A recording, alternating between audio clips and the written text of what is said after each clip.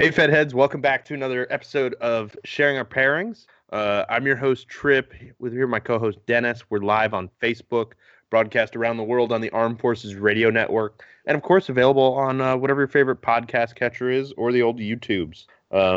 We're here tonight for, of course, another pairing, as we always are. So what we're pairing tonight is a new cigar. It came out, I think they shipped at the beginning of February. So that's about when we got them. This is the Villiger. Come on. I got to cover up my whole face here, and it's still not working. It's the beard. It's all the textures of the beard, right? Maybe that's what it is. Whatever it is, there it is. There we go. The Villiger La Vencedora, which I think they did a really good job with the branding on these. I like the dark kind of badass look. It's clean. Yeah, it's nice looking. So this is the follow-up to the Florida Inkling, which did really well last year. It was on a lot of lists. And unfortunately, I didn't get to it until after most of the lists came out, until we had already submitted our list and everything. But it was very good. And this is their attempt at making a truly full-bodied cigar, which I don't think Villiger's ever really done before. So to give a little background on La Vencedora, so it was actually a pre-Castro Cuban brand, which I didn't know about. That was owned by the American Tobacco Company.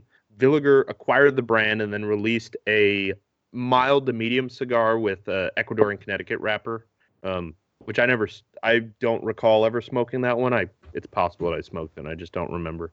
It was around from 2005 to 2012.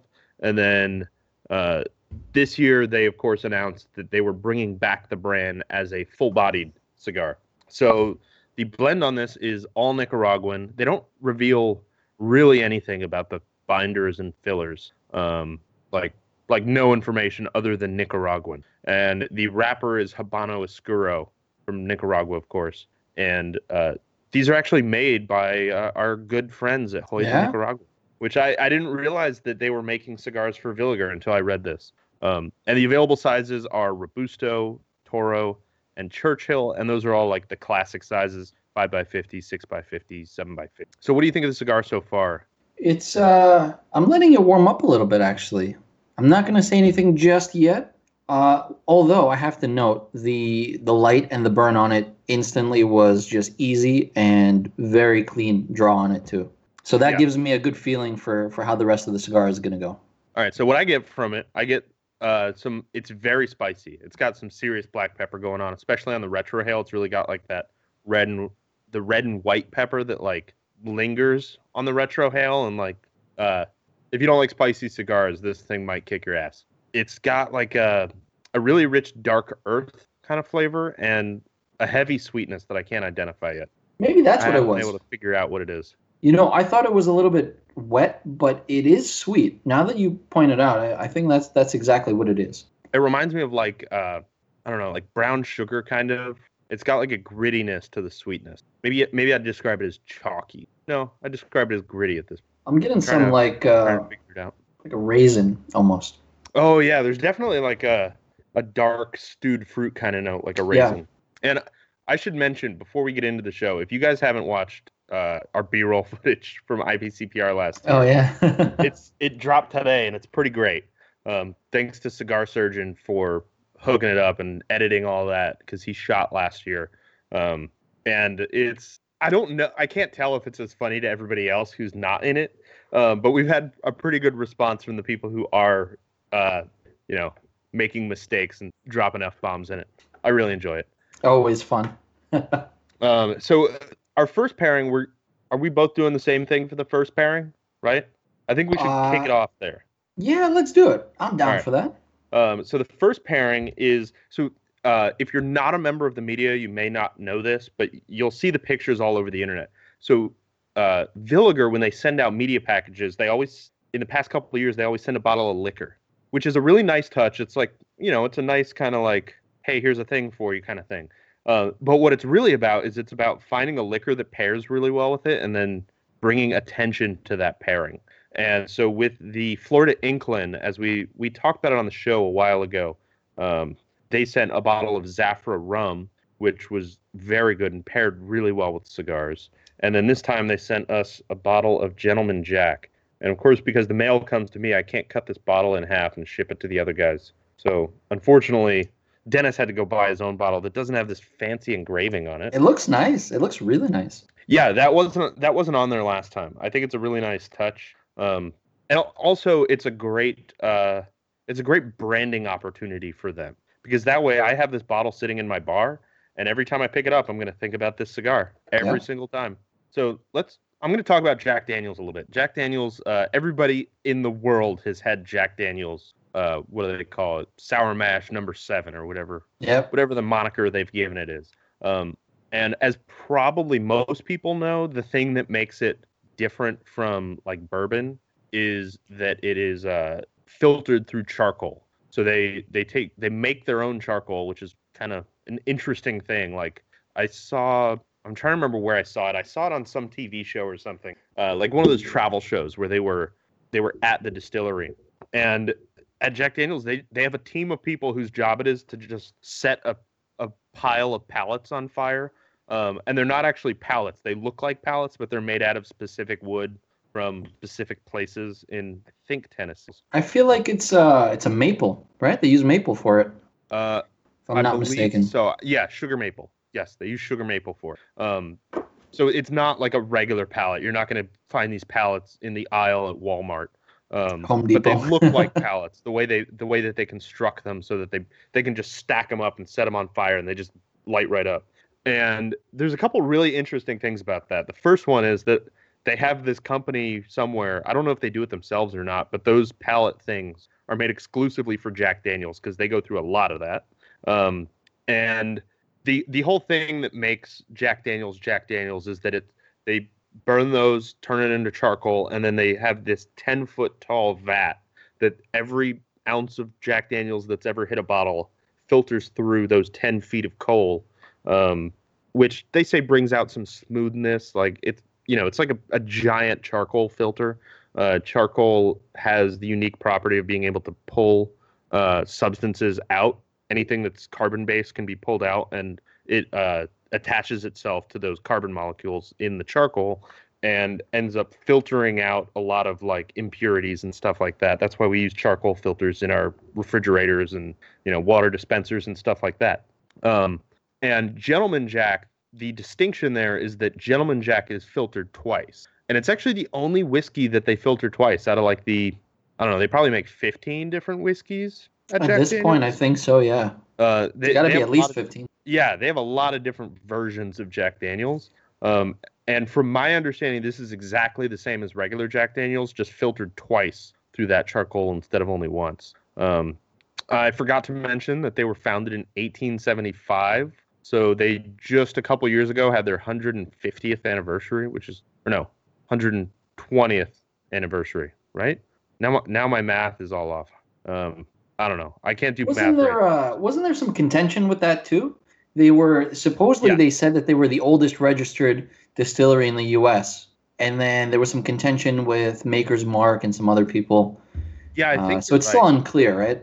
Because obviously there were distilleries in the U.S. before 1875, but I think you're right. I think they were claiming to be the first one that had a license for it. Because obviously before the 1900s, government wasn't all that big in the U.S. What government?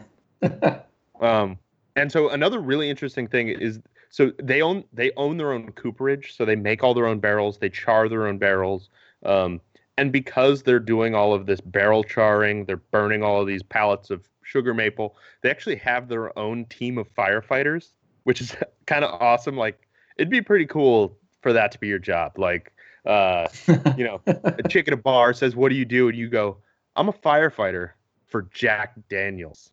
I only fight fires for Jack Daniels." And the interesting thing about that is they have their own fire team, but they've never had a fire in their entire history, which is crazy. I've got like all of these cool fun facts. As of 2015, actually, this is one of my last fun facts. As of 2015, they had 87 warehouses on the property. Sweet 87. Jesus. That is a lot. Each one has approximately 1 million gallons of whiskey aging inside of it, and they build 2 to 3 new warehouses every year because their production is constantly going up that much. It's insane.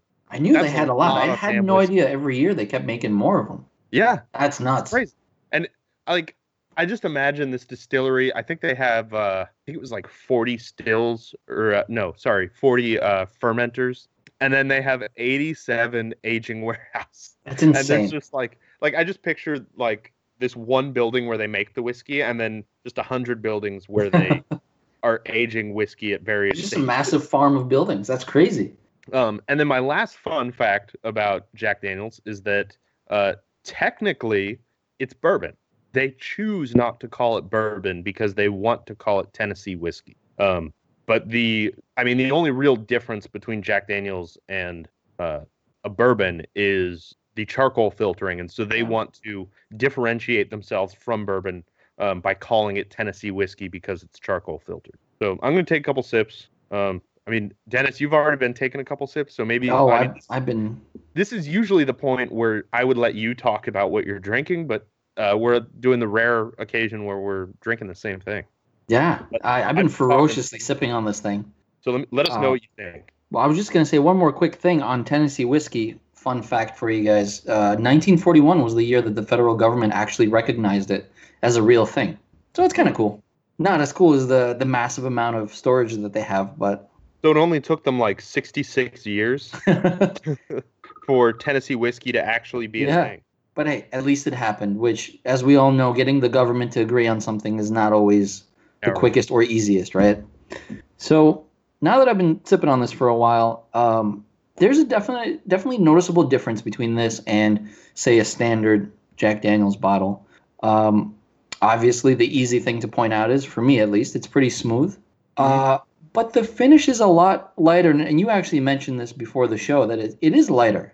There's something definitely different about it.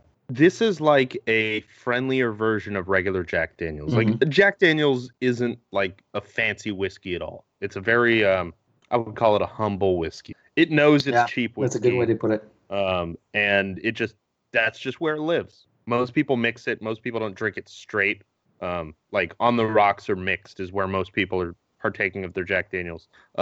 This kind of softens all the rough edges that Jack Daniels has and makes it a little bit friendlier. And I think that, honestly, the caramel and the vanilla flavors really are more pronounced versus, standard. Because with the standard Jack... Sweetnesses too. That's a good point. It's a little sweeter than regular Jack Daniels. Yeah, it's definitely not as bitey. And I think that's why, because it's not as bitey, the flavors are allowed to kind of come out more. For me, I'm getting tons of vanilla. That's pretty much almost all the flavor that I'm getting from it. Obviously some caramel, but mostly vanilla. Almost like a taffy, like a vanilla taffy flavor. Yeah, there's a lot of vanilla. It has a little bit of oak, but not as much as the regular Jack Daniels does. And I'm just talking about Jack Daniels based on my memory. I haven't had Jack Daniels straight in like I haven't had a bottle of Jack Daniels in probably 2 years. Are you a Jack and Coke kind of guy? I used to be. Before I started drinking whiskey straight, now I basically just drink whiskey, maybe a Manhattan. Fair enough. So for all you people out there that love Jack and Coke, like if that's your go-to, next time you're at the bar, feel free to call it a Lemmy. So apparently, I didn't realize this, but after Lemmy died, all the bartenders, bars, whoever, started adopting this new drink, basically Jack and Coke, but they call it a Lemmy now in honor of Lemmy from AC/DC. Motorhead. Sir. I thought of Ace of Spades because I have the record on my wall. I know. I knew what you were thinking of, but still, I had to call you out. Lemmy, huh? Yeah, the Jack Daniels, I think it goes really well with the cigar. I think Villiger made the right choice in the liquor they decided to pair with it. I think it works very, very well. Except for, like I was saying, I think I kind of cut you off when you were trying to mention it. The finish is very clean, almost too clean for me, but it's got like some bitterness that sits in the middle of my tongue, and it just stays there. Like I took a sip maybe a minute ago or so, and I still have that like dry bitterness just in the center of my tongue. Like it's very strange. It feels almost like if you've ever had like a Szechuan peppercorn, you know how those numb your tongue? Oh yeah. It feels like that down the center of my tongue with bitterness. Very strange. Yeah, I'm definitely getting the same. It's if you put these two side by side, this and a regular Jack, put them side by side, and you had them, you could definitely tell. Maybe not what they were, but you can tell that there's a definite difference there. Yeah. And like I said, it's been a while since I've had regular Jack, but I don't think regular Jack has that finish on it. I could be wrong, but I'm pretty sure it doesn't. Yeah, I think I haven't had it for a while as well, but from what I remember, yeah, I think you're right, man. And how do you think it's pairing with the cigar at this Oh, point? fantastic! I exactly what you said. It was great of them to put the pairing together. It seems to work really well for me, um, and they're just not fighting each other. That's the biggest thing. Yeah. A I lot of I think times you'll pair the something and you'll get that clashing. well, it does. I find the so I mean, so for me, the two things that make a pairing is what it takes away and what it adds. Hmm. So the Gentleman Jack takes away the sweetness of the cigar a little bit, but it makes the spice a little more complex. Yeah. There's a couple different layers of spice that I'm getting on the palate.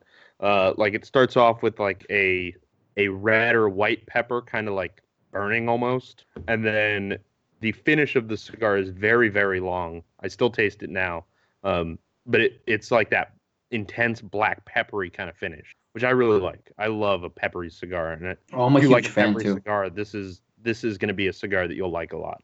And the nice thing with the Jack is, if you take a sip and you take a draw on the cigar and you retrohale, I feel like it amplifies the retrohale. It makes it a lot nicer. It's a different kind of spice. It's still in your face and strong, but it's slightly different. Tell me what you think. Yeah, let me try that. I tried to do it in the reverse order because I was already smoking the cigar, Mm. and that was an epic fail. It didn't work. Yeah, you're right. It I think it works really nicely. kind of like on the palate, it doesn't intensify it. It doesn't like kick it up a couple notches, but it adds more levels to it.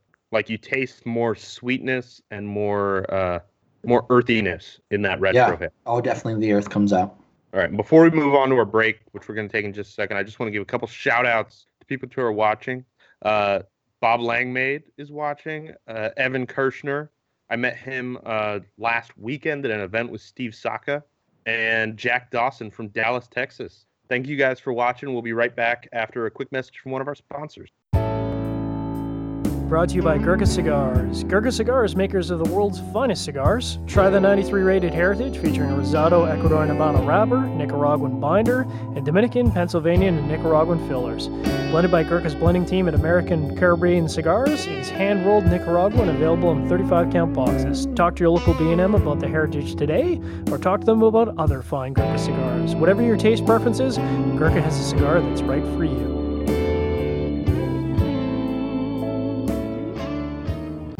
And we back, pairing the Villiger La Vencedora, or the Victor, with, we just finished pairing it with Gentleman Jack. I think that was a good pairing. Like I said, that bitterness on the tongue of the Gentleman Jack just kind of won't go away. It's very weird. But I'm going to move on to my next pairing, which my next two pairings are kind of stuff that I've had on the show before, but I thought would pair really well with the cigar. I smoked one yesterday in preparation, just to Market research. yeah, just to do a little bit of homework and figure out where it lies. I actually almost switched out this pairing for a different beer that I'll feature on a show soon, but I forgot to put it in the refrigerator this morning, so it wasn't cold for the show, and Oh, I man. can't do it with a warm, well-aged saison. Oh, It's gotta yeah, get a that would little be. chill in Yep. there. So my next pairing from Oscar Blues Oh, yes. is the classic Death by Coconut. I mean, if you want all the details, you can check back on our previous show. I'll run over my notes here. They're founded in 1997. They ended up, through a bunch of stuff, they ended up getting some more facilities and ended up moving to Longmont, Colorado in 2002.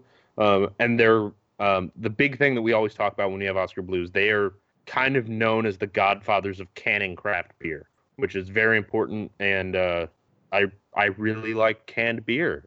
And I think that they've changed the perception over the course Oh, of about 20 definitely. years. They changed the perception of, actually the course of about 18 years. They changed the perception of canned beer, which I think is a big deal. And if you've ever had a craft beer out of a can, you have them to thank because they were the ones who pioneered that. But onto the beer, Death by Coconut is a Irish porter with, man, I keep turning it the wrong way and moving it. There we go. It is an Irish porter with coconut and pure liquid cacao from a company called Chilaka, that makes pure liquid cacao for uses in cooking and stuff like that. Clocks in at 6.5% ABV, 25 IBUs, and I'm gonna take a couple sips of this sweet, chocolatey, coconutty goodness. God, I Well, love that beer so much. I Oh know, me man, too. it's I so can't get good. enough. And unfortunately, it's a seasonal release. Like it only comes out once a year, and if Yeah, you miss it, it's gone. I've been lucky this year. I've managed to get my hands on quite a bit of it. So, And I but I think know this we've had droughts in New York, man. People are just buying it up, and you have to trade, and you have to ask around, and kind of Oh yeah. backdoor kind of deals, and paying double for the can. But let me tell you, it's worth it. And Here, people out there that it's have had it fairly know that easy it's to come worth it. by. Here, I can get it in a couple of different grocery stores sometimes. But when it comes out, you have a good like 3-week window where you can find it at any decent beer store, which is perfect. So Oh, I'm gonna take a couple fantastic. sips while you talk about your next one. Yeah. So I've been sipping on this now that I finished my Gentleman Jack. I've been sipping on this, and I'm loving it so far with the cigar. And let me show you guys. It is the Lost Tropic Hop Mimosa Cider. Look at that focus. My camera's finally working, Well, which is that good. sounds interesting. Yeah, we should point out if you haven't noticed already, Dennis got a brand new camera this I had no choice. I had to. because things were getting real dark last week. Oh yeah, yeah. Dark ages, man. I just want to say this. You probably I don't know if you can see it in the focus, but the texture of this label is insane. Like these It's labels like a are matte really. finish, right? It's a stippled finish actually. Oh, yeah, I It's can't tell that. really really nice. The artwork is phenomenal too. Really really beautiful. It comes from Graft Cidery. They're in Newburgh, New York, and they're pretty new. They opened in 2016. So I guess they opened their doors officially in November of 2016. And they're fairly small. They're really not huge production, but they've been pumping out these really crazy experimental ciders. Essentially, if you're a beer guy, but you're not sure if you want to get into cider, these guys are for you. Almost all their ciders are insanely hopped, or they have some kind of weird variety to them. And the cool thing is they all do a wild yeast fermentation. So that's kind of nice. It's different. Yeah, that's cool. I haven't found a cider that's hoppy enough for me. I've had a lot Oh, of really? hopped ciders, but I feel like they're always like hopped like a classic Pilsner style, like hopped to Ah, 25 IBUs and that's it. yeah, yeah. So you get a little bit of that like crispness from the hops, but it doesn't. You don't get that like IPA level of hops. I want a cider that has IPA kind of. Double dry hopped cider. Yeah, exactly. I think we're starting to see a revolution happening, and I think those really heavily, intensely dry hopped ciders are going to hit the market soon. Everyone's demanding it, and it's beautiful, man. Yeah, cider is huge here now. We've got a couple of local places that are like there's a cider brewery kind of a couple miles from me. But we've stopped by there a couple times to have kids lunch with the kids or whatever. And they have like 30 or something ciders on tap. I mean, they make Nice. their own, All but they right. have guest taps too. And they have like a crazy selection for cider, which is cool.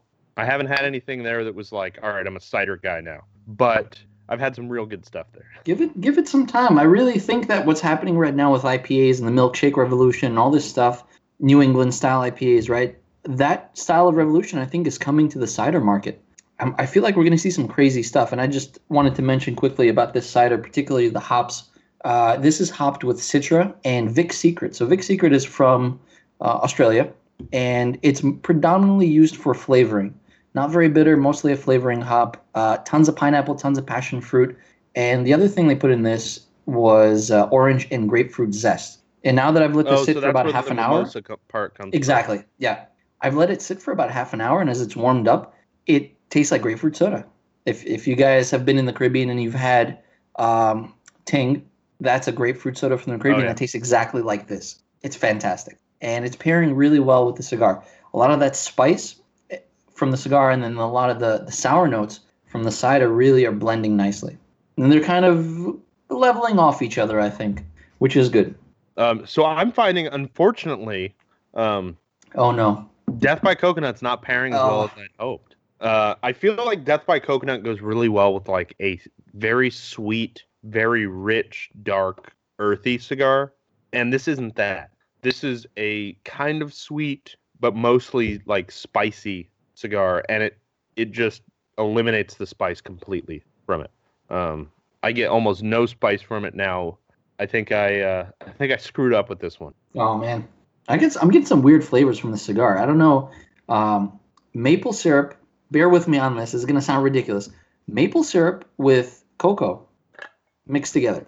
Oh yeah, there's definitely some chocolate in there. It's very light.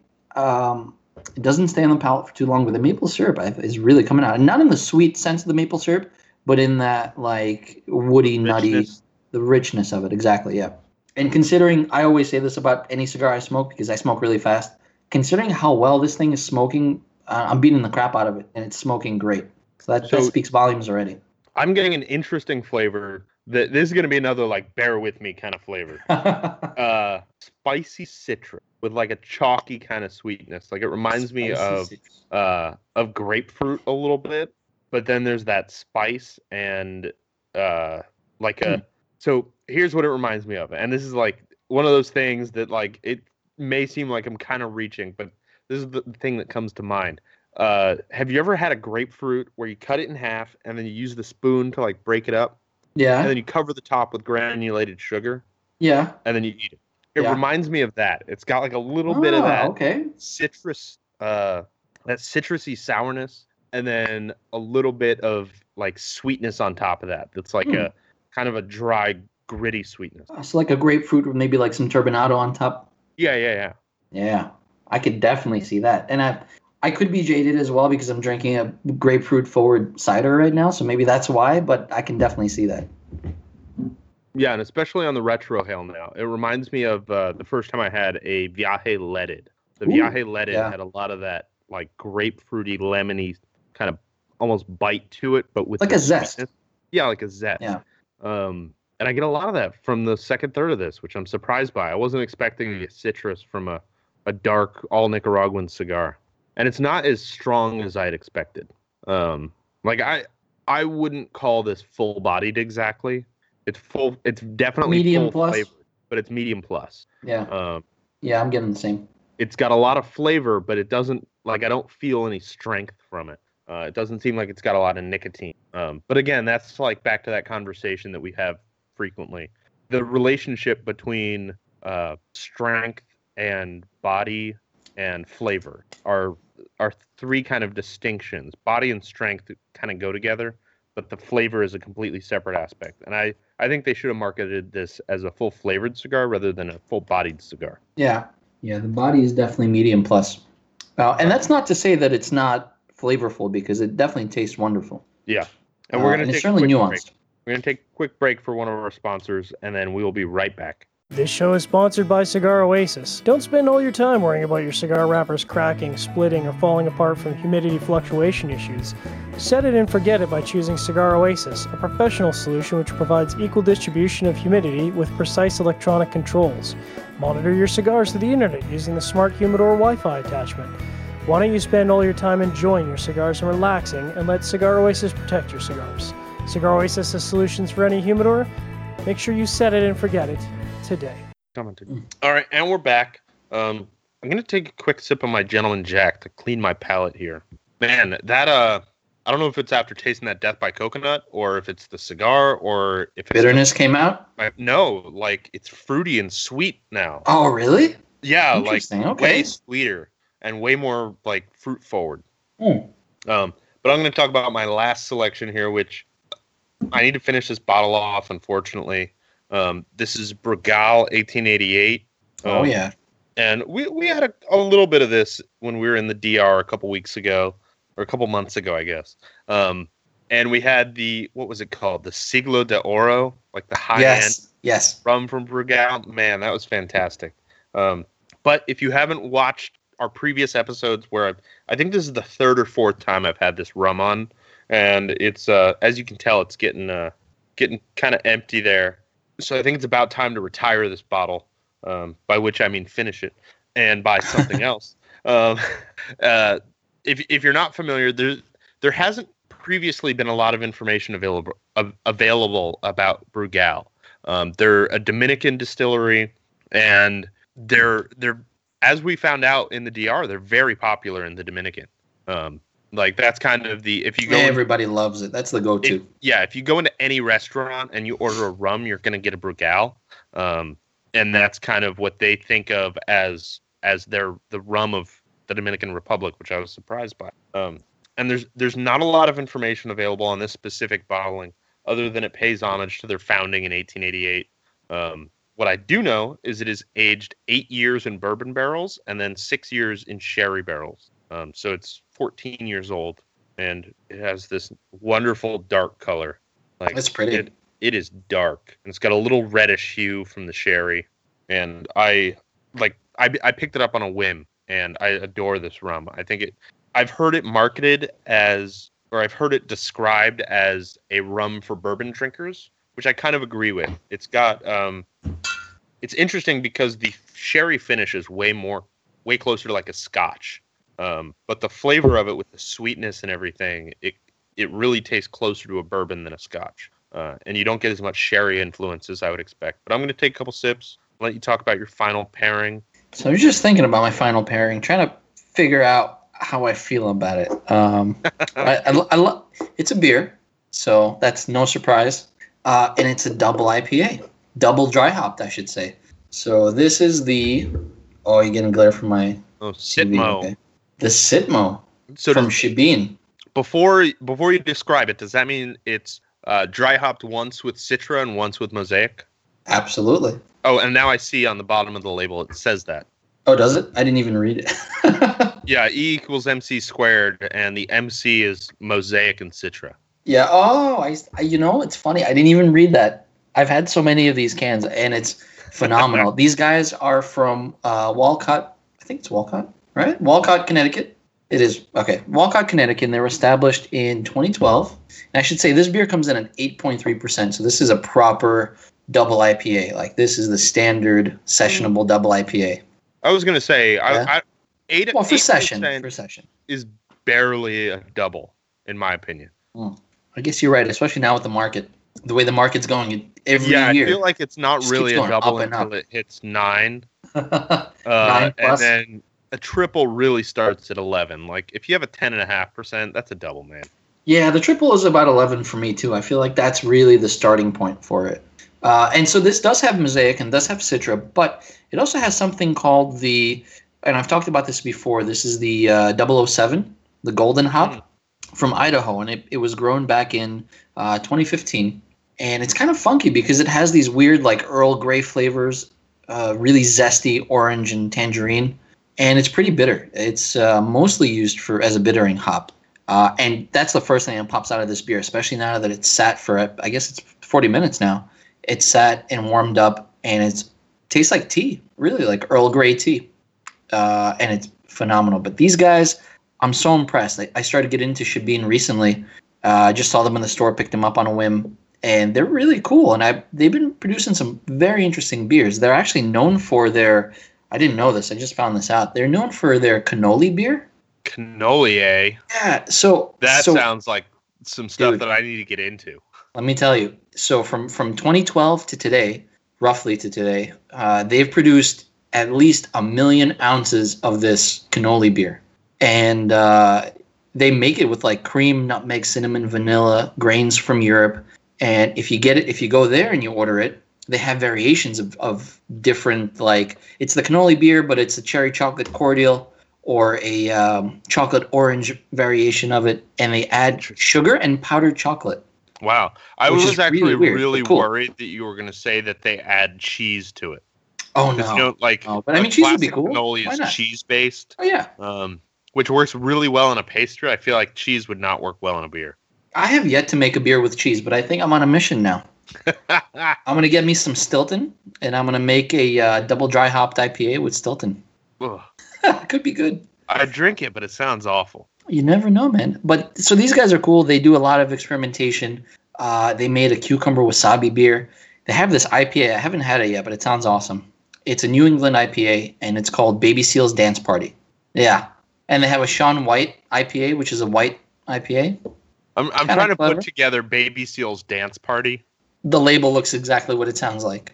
I mean, it's pretty wild. So the thing that I'm picturing is that it's a club for seals, like a play on clubbing seals. I think so. Yeah, like I think that's seals the whole that point. Go clubbing. Yeah. It's the reverse. Any joke that involves seal clubbing, I enjoy. They're I'll send you some stuff, man. But definitely, if you're on the East Coast, look out. They're really starting to build their distribution now. They're not available in too many places, but I feel like they're growing, and I'd love to see them in more places and maybe stretch out to the West Coast because they make these days. Everybody makes an IPA these days. It's easy to get into the IPA business, but it's hard to stay in it. And I feel like these guys have some good product that would really put their name out there and keep it there.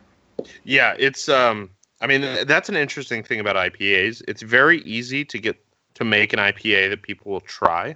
Yeah. It's very hard to make an IPA that people will buy 6-packs of and keep in their fridge. And I feel like the consumer in general is now more aware of this thing called an IPA. Even lay people that are not necessarily beer folks, they know what an IPA is, and they have this expectation in their mind. So if you give that person a beer and you call it an IPA and they don't like it, you've pretty much lost that person as a customer now.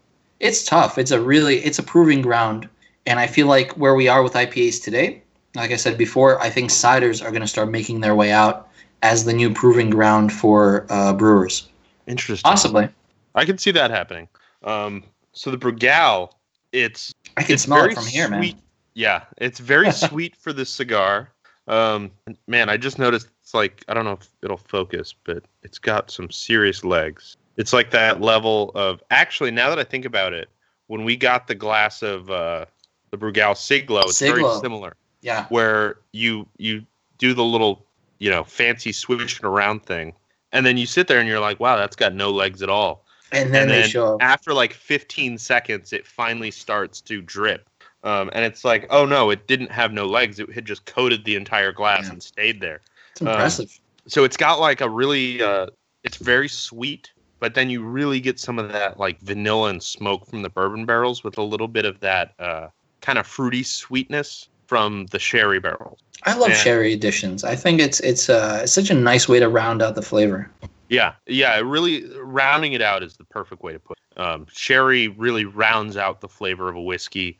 It doesn't add it doesn't take away necessarily, but it adds a little more complexity to the sweetness part of it. And I find it's actually really bringing out that grapefruity sweetness that I was talking about before in the cigar. I think my final pairing, unfortunately, is going to have to go the way of your Death by Coconut, sadly. Yeah. It's too bitter. I mean, the Death by Coconut is particularly sad because I absolutely love this beer. It just doesn't go with the cigar at all. Mine just has this like really intense, it's not even a bitterness. I realize it's the flavor of the hops, but I wouldn't call it a hop-forward bitterness. If I gave this to somebody and they didn't know what it was, their first thing would be to say, wow, this tastes like overbrewed Earl Grey tea. And that's not to say anything bad about the beer, because the beer itself is killer. Just with the cigar, the Earl Grey flavors and some of the zest really just kind of doesn't play too well with the cigar and takes away from a lot of the flavors. Yeah, that makes sense. And it's time for us to take our last break. But of course, as eagle-eyed viewers know who have been watching for a long time, we don't go anywhere for this break. Who is this break brought to us by, Dennis? This break is brought to us by Drew Estate. They good.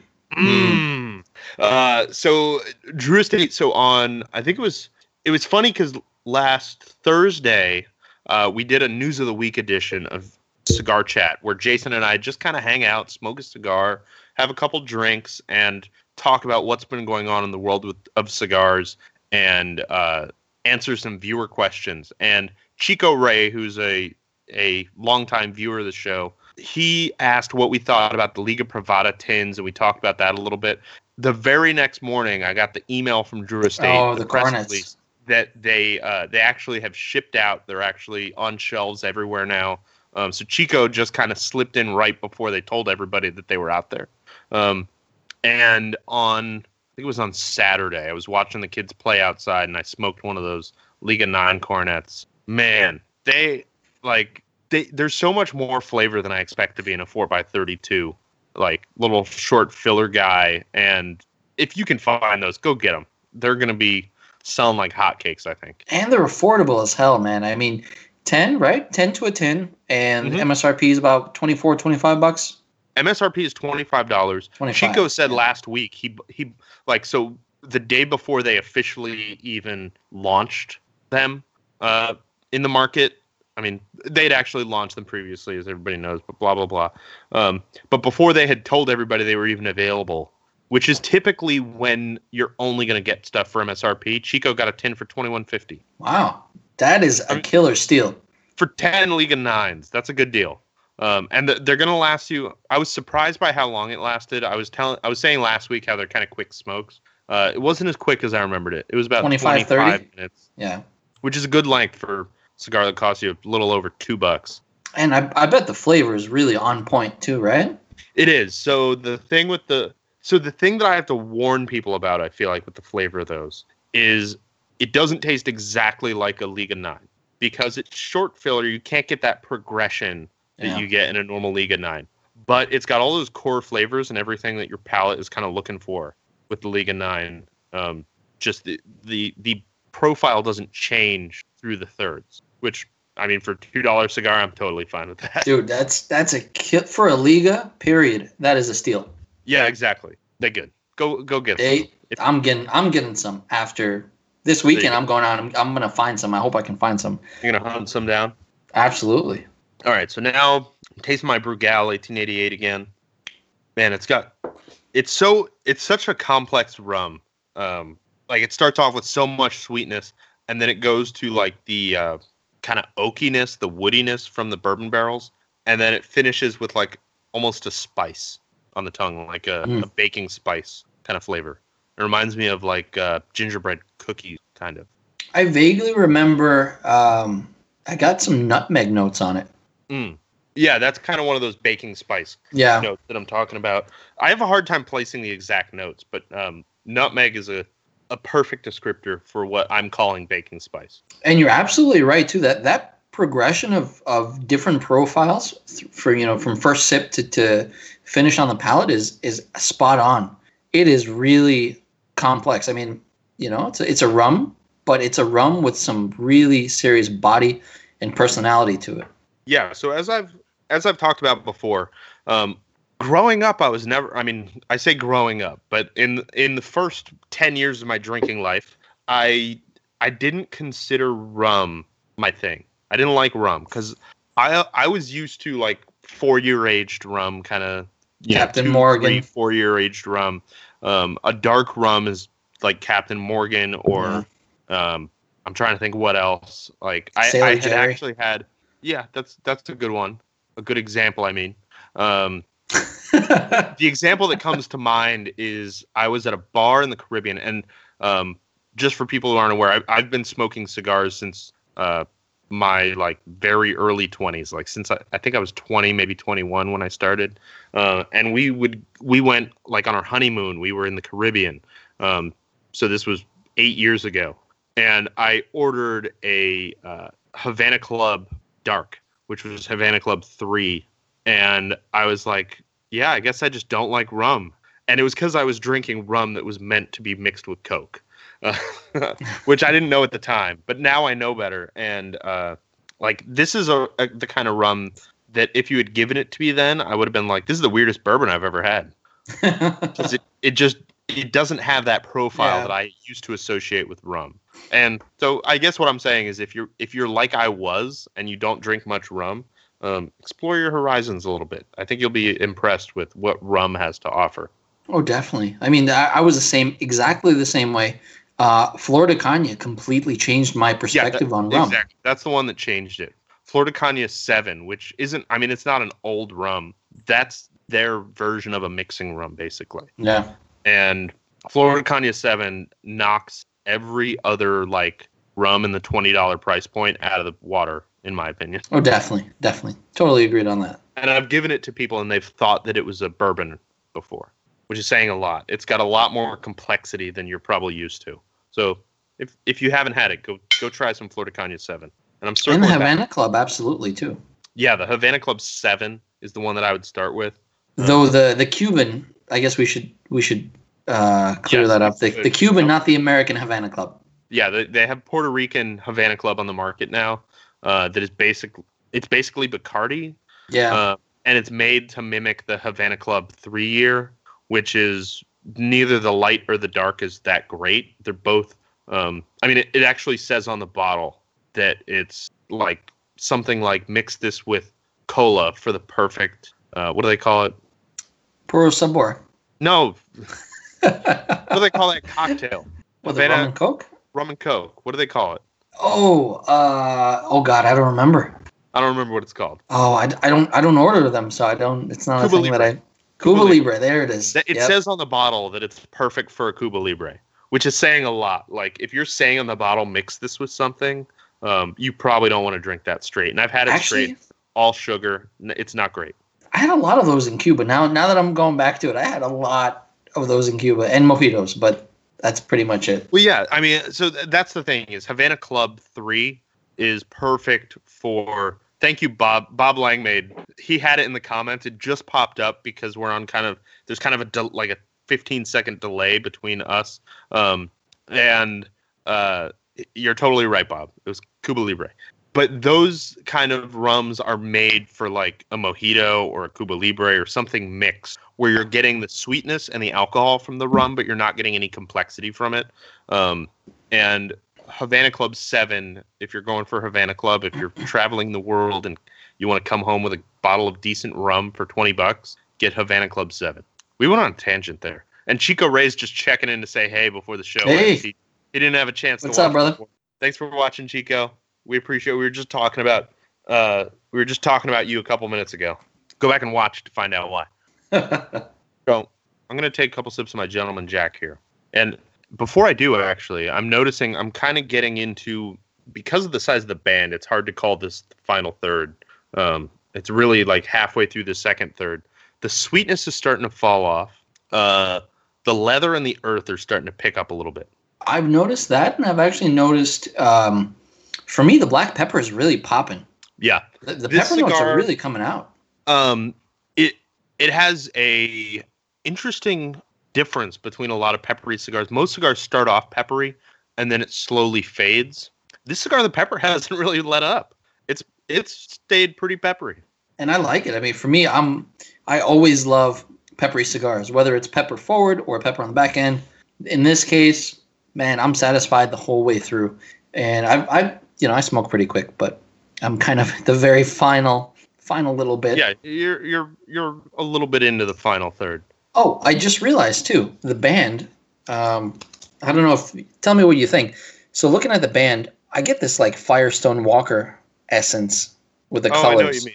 And now that I'm looking at it, I'm noticing the slightly different font in L.A. It's a slightly different size font. It is. Than Vencedora, which is interesting. And like I said before, I really like the silver, black, and kind of I don't know if the camera will pick it up. Yeah, it's picking it up. So when it focuses here, eventually, I really like the gunmetal kind of background on the Villiger portion of the band. It's there we go. It feels very gentlemanly, which I guess for the pairing it makes sense. Gentleman Jack with a gentlemanly cigar. I'll go with that. Yeah, and I think a lot of people have been sleeping on Villiger for a couple of years because they didn't have as many new offerings they didn't have a single new offering in the last few years, except with the exception of 2017. And I think the combination of having the Florida Inclin and then the Vencedora, they're on the right track here. Yeah. Oh, definitely. So I wanted to bring up another fun fact about Jack Daniel's. Just I didn't know this. I just found this out too. I thought it was pretty cool. So Jack Daniel's comes from it's sold in a dry county. Oh yeah, I didn't put that in my notes because I know that off the top of my head and I forgot to mention it. Which is crazy, right? Considering the amount of warehouses that they have, but it's I know they have. Well, I don't understand the math behind this, but from an article that I was reading said that they have 87 warehouses with 1 million gallons each, equaling almost 1 billion gallons. Which, if my math is correct, that's about 87 million gallons, which is not even close to 1 billion. So I think whoever wrote that underground layers could be, but I mean, it sounds like a lot. It is a lot for sure. Either way, they've got a ton of whiskey there. So dry county, Lynchburg, Moore County, and the weird thing is, technically, they can't sell alcohol, but when you go there, if you visit. I haven't been, but if you visit, you can buy a commemorative bottle, commemorative, just the bottle. You're only paying for the bottle, technically. but it just happens to be filled. So yeah, that's absolutely it's a weird. true. It's such a I weird haven't thing. been there either, but that's what I've heard is that you can buy a bottle there.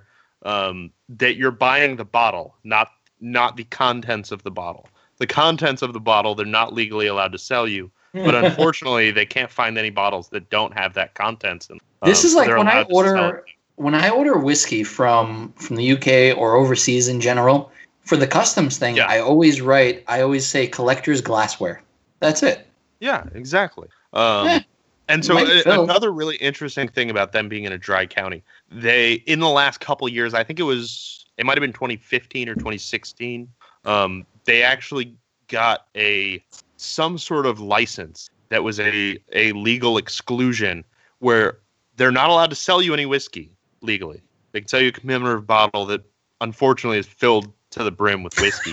Unfortunately. But they have some sort of legal exclusion where they're actually allowed to sell you tastings. So they're allowed to do like a tasting as part of a tour. It's like a Jersey thing. Jersey breweries are the same way. You can go, you can taste. You can't get a full pint. Not really. Some places you can. But generally, you can only do like little tastings. Mm-hmm. But they have to give you a tour first, at least in Jersey. That's the whole thing. It's funny because like in Oregon, it's so the opposite. Like they'll give you a tour, but only if you really want it. But they'll sell you a beer, no problem. I don't mind the tours. I love seeing everybody's setup. I think it's so cool. So a really cool thing. This is completely off topic, but it came up naturally, so I have to talk about it. So the Rogue Brewery, which I've expressed my dislike for Rogue before. Yeah, I think we're on the same page there. I mean, they make mediocre beer and they don't treat their people all that well, from what I've heard. And It's kind of pricey. Oh, they're very pricey. I've had less than great service from the restaurants and stuff. But at their main brewery, which is in Newport, Oregon, it's on the coast of Oregon. It's really nice. It's kind of on the edge of this tiny little bay. Like it's a little bay, and then there's a bridge that crosses, and they're right under the bridge. You have to walk between kettles to get to the restaurant, which is really cool. Oh, like nice. they've got Okay. fermenters and kettles all over the place, and you have to walk through the brewery, and they've got like a little like a police line kind of like velvet rope thing just leading you to where to go. But it's cool that you have to walk through the brewery to get to the restaurant. Not only does it have like that feel of I'm not supposed to be here, because it kind of is like I could just turn this dial and all your beer will fall out onto the floor. But it smells fantastic in there. It's pretty cool. I'm surprised by how many people are out there that love beer that have no idea what it smells like when it's being made, and that are really surprised by the smell of it. And here, if you're having lunch at this place with your kids, you know what beer smells like when it's being made. It's pretty cool. We've got a couple of comments here. One from Matt Ross that I'm not going to read because it's got dirty words in it. Oh no! But he wants to know when he can be a guest on SOP again. We'll have you on in a couple weeks. How about that? Let's make it happen. Yeah, we'll do a beer pairing. Chico Ray wants to know what we think about the Barn Smokers and if either of us will be at the one in Pennsylvania. So I'm trying to figure out. I really want to make it to one of the Barn Smokers this year. I made it to the Connecticut Barn Smoker last year. I grew up in Connecticut, and I happened to be there the weekend for something completely unrelated. And it was like, why don't I stay an extra day and go to the Barn Smoker? So I did. This year, I'm trying to figure out which one is going to work the best for me. I really want to go to the Florida Barn Smoker, but I don't know if I can make that one work because that one's coming up real quick. Come to Pennsylvania, man. Let's do it. Let's make it happen. Yeah, I may or may not be at the Pennsylvania or Connecticut Barn Smoker, and if I do, I'm sure Dennis will be there. Oh, I want to make it out to Pennsylvania. Absolutely, that's my goal. So I'll probably be there. The Pennsylvania one's the new one, which I think would be really cool to see where it could be fun. Where Pennsylvania broadleaf is grown in Lancaster. And Matt Ross says Connecticut Barn Smoker is the best. Connecticut Barn Smoker was a blast. It's a little different than I expected it to be. Like it's more of a giant herf that happens to have a bunch of activities involving cigars. Because it's really just hanging out with a bunch of people and meeting people and smoking cigars. But then they have like those. It's pretty cool. For the way to explain it to somebody like Dennis, who's been on Cigar Safari, is it's a mini Cigar Safari. It's Cigar Safari in like 3 hours. So they have stations set up. So you go and you learn about the tobacco's seeds, and then you learn about the, what do they call them? When they plant them, the seedlings. Oh, the and little then seedlings. You learn about how they grow in the field and how they cultivate the field, and then you learn about how they cure it in the curing barn and everything. So it's cool because it's that whole half a day that we do on Cigar Safari, but condensed a little bit. And I mean, and another cool thing is the people who are explaining each station. You've got Pedro at a station, you've got Willie Herrera at a station, you've got JD at a station, and then you've got the people who actually run the farm doing a station. It was really cool. If I'm not sure which ones are sold out and which ones aren't. They're probably all sold out by now. But if they're not, and you haven't been, and there's one within driving distance of you, you should go. I don't know what the cost of all of them is. I think the cost is about $90 each. Some of them may differ. I think so, yeah. I know the Connecticut one is $90. You get way more than $90 worth of cigars, and then you get to go hang out with a bunch of cool people. Awesome people, absolutely. Willie, JD, man, Pedro, great people, and they will talk your ear off for hours if you let them, which is awesome. True. Anything you want to know about tobacco, about cigars, about the process, they will tell you. Mm-hmm. Very accessible. And Matt Ross says he might be going to the Pennsylvania Smoker. We'll go together with Carpool, man. Let's do it. Yeah, the barn smokers are a blast. I'm really hoping I can make it out to one. The problem is, like, for me, it turns into a whole, like, getting a hotel and getting flights. It's a long way for me to go. Well, I live in Jersey, but I'm going to try to. Saying. Still, you can drive. If I could drive 9 hours and go to one of them, I'd be there. But the problem is, I have 6 hours. to fly for 6 hours. Maybe somewhere around $1,000. It ends up being a whole it's not cheap. It's not cheap. You're right. But back to our pairings. We've gotten way off track here talking, answering these hooligans in the chat or in the comments, answering their questions. What's your favorite pairing tonight? I think it was actually the Gentleman Jack. I think they kind of nailed it. Really? Okay. It's got that little bit of funk on the finish, but I feel like the sweetness of it and the I'm looking at the bottle and I don't want to say it, but the mellowness of it, like how it's very friendly. It's a very subdued friendly Jack Daniels.